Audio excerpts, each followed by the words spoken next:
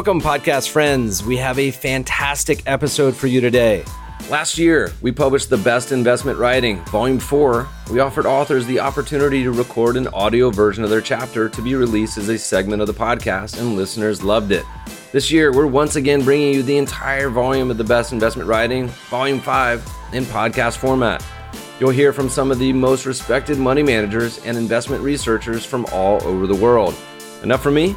Let's get to our guest and let them take over this special episode. Hello, this is Dan Rasmussen. I'm the founding partner of Verdad Advisors. Verdad is an investment management firm. We manage about $500 million across small cap value, high yield bonds, and tactical asset allocation. To learn more about us, you can check out our website at www.verdadcap.com. You can find me on Twitter at verdadcap. And please sign up for our weekly email research, which comes out every Monday and which you can find in my Twitter bio. I'm going to read a piece titled Crisis Investing, which we published in January of 2020, right before the great COVID crash. We are 10 years into one of the longest bull markets in history. But what if the market turns? What if greed turns to fear, optimism to pessimism? This concern, amplified by the salient pain of the 2008 global financial crisis, has led many investors to set aside portions of their portfolio in cash, bonds, and gold. They imagine that in another March 2009 or February 2016 or December 2018, they'll have the fortitude to buy the dip, deploying their sleep-at-night money into risk assets at the bottom. But if history is any indicator, those skittish during the great bull market will be panic-stricken when volatility hits. Fund flows into risk assets are, after all, pro-cyclical, rising in good times, falling in bad times. In the fog of war, most people's decision-making abilities are impaired, not heightened. It didn't work in prior crises. We have spent the past year studying every financial crisis in the U.S. since 1970. We have done this work for your benefit, so that you will keep your head when all about you are losing theirs. When weak hands fold, when forced sellers liquidate, we hope this research will help you make good decisions. To develop this in-depth analysis of market panics, we looked at every major asset class, every sector, and every quantitative factor. We looked at index-level data, and then we built a database of security-level data. We read through the newspapers during each panic to understand what investors most feared, and we distilled the lessons from this massive study into the report you are now listening to. A variation of an ancient Roman proverb says, Fortuna eruditus favit.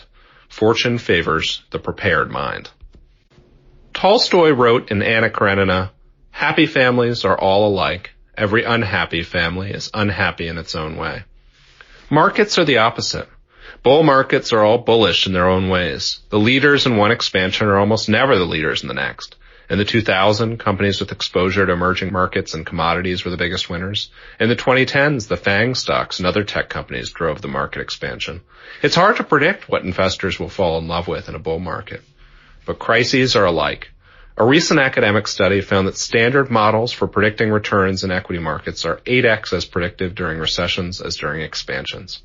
Take, for example, the classic factors that Nobel Prize winner Eugene Fama and his researcher partner Ken French developed: size, value, and investment. The smallest decile stocks, the cheapest decile stocks, and the most conservative capital deployment decile stocks perform much better during crises and with much higher consistency than at any other times. In fact, crisis periods account for most of the excess returns attributable to each factor over the entire duration of our observed period from 1953 to 2019. The higher returns to quantitative investing accrue from the abnormally bad behavior of humans. During bad economic times, investors and lenders panic. Consider these quotes drawn from newspapers during previous crises. The main excesses of the past few years have scarcely begun to be liquidated, said one investment advisor in 1969. We're talking about a possible economic wipeout, said Tim Richardson in 1986. They're selling the good with the bad because they can. They're throwing everything out the window, said another in 2000. This market sentiment has real-world impact. When investors and lenders panic, they reduce new lending and new investment as they attempt to de-risk their balance sheets. In a famous paper, Ben Bernanke labeled this the financial accelerator. Economic shocks cause investors and lenders to panic and stop new lending and investing. Firms that rely on external financing reduce their discretionary spending, and weaker firms go bankrupt. all of which reflexively feeds back into aggregate economic activity. We can see this pattern recurring in the historical data. Default rates and borrowing costs for high-yield issuers track a GDP-based recession indicator. During recessions, the high-yield spread spikes upward, default rates soar. This stress rewards companies that are profitable and cash generative, while weak firms and companies that are investing heavily and burning cash struggle and often go bankrupt. Simple, logical, quantitative factors are significantly more predictive during these times of economic crisis than they are during expansions. Crises are high-stress environments where basic tests of solvency and profitability become seminally important in dictating a company's survival and economic future. Companies like Tesla or WeWork may thrive during expansions when money is cheap, but such excesses do not long survive in times of market turmoil. Investors who can keep their heads when everyone about them is losing theirs can therefore exploit simple, predictable rules to make significantly outsized returns, and have the confidence that the probability of achieving these high returns is much higher in times of crisis than otherwise. The only problem is the extreme behavioral difficulty of investing when others are panicking.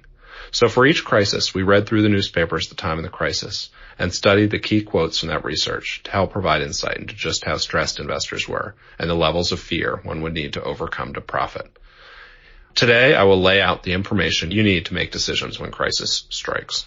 We first looked at how different asset classes perform when high-yield spreads are above and below 6.5% to get a sense for how they perform during tranquil times and terms of panic. Small value stocks outperform other asset classes when spreads are below 6.5%, but vastly outperform when spreads are at or above 6.5%. Not surprisingly, high-yield bonds perform in line with investment-grade bonds when spreads are low, but perform well when spreads are high.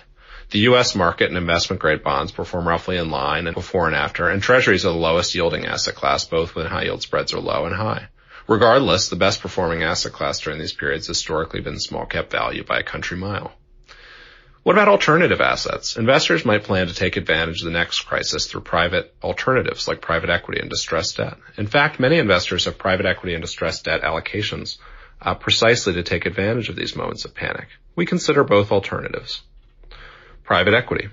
Unfortunately for investors in private equity firms essentially stop deploying capital when high-yield spreads rise above 6.5%, which is also the time when returns in private equity are the best.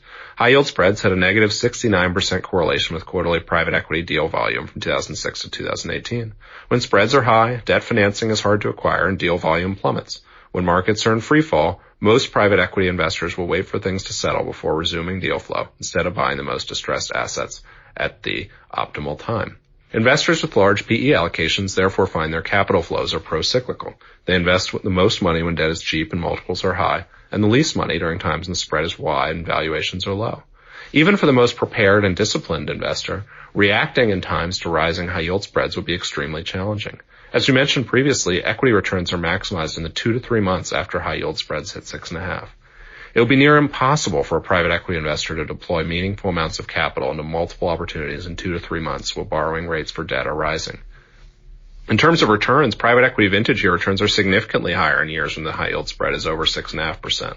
The average IRR for a vintage year where spreads average above 6 is 17% versus 12% for a vintage year when spreads average below that. But if we compare vintage year returns and 12-month forward returns in the Cambridge Associates PE Index to Fama French Value, or our multi-factor model, which we'll describe below, we see that performance is significantly worse. In summary, while private equity seems like it should be an ideal asset class to take advantage of these opportunities, higher borrowing costs, short windows of opportunities, and high degrees of uncertainty prevent private equity from acting. Distressed debt. Distressed debt would seemingly be the optimal asset class to take advantage of times of financial distress. Distressed funds will opportunistically invest in the debt, equity, or trade claims of companies in financial distress or already in default. Distressed funds can take advantage of these opportunities by buying stakes at considerable discount. Given this mandate, they should outperform during periods of uncertainty. However, the performance of distressed funds lag even the CCC index. The multi-factor equity model we discuss below outperforms distressed debt by 4.5 times.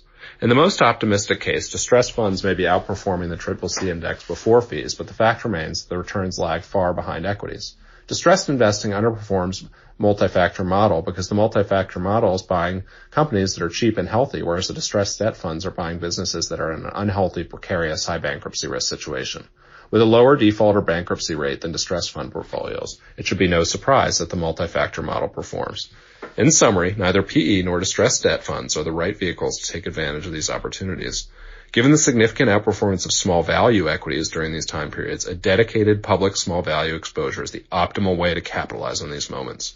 However, deciding to allocate to public small value during these times is not enough. To ensure that capital is put to work during these events, funds should commit to having a dedicated allocation that is drawn down when high yield spreads hit a certain threshold, similar to PE. This would suggest that even during the most trying times, investors have the discipline and structure in place to take advantage of these truly unique opportunities.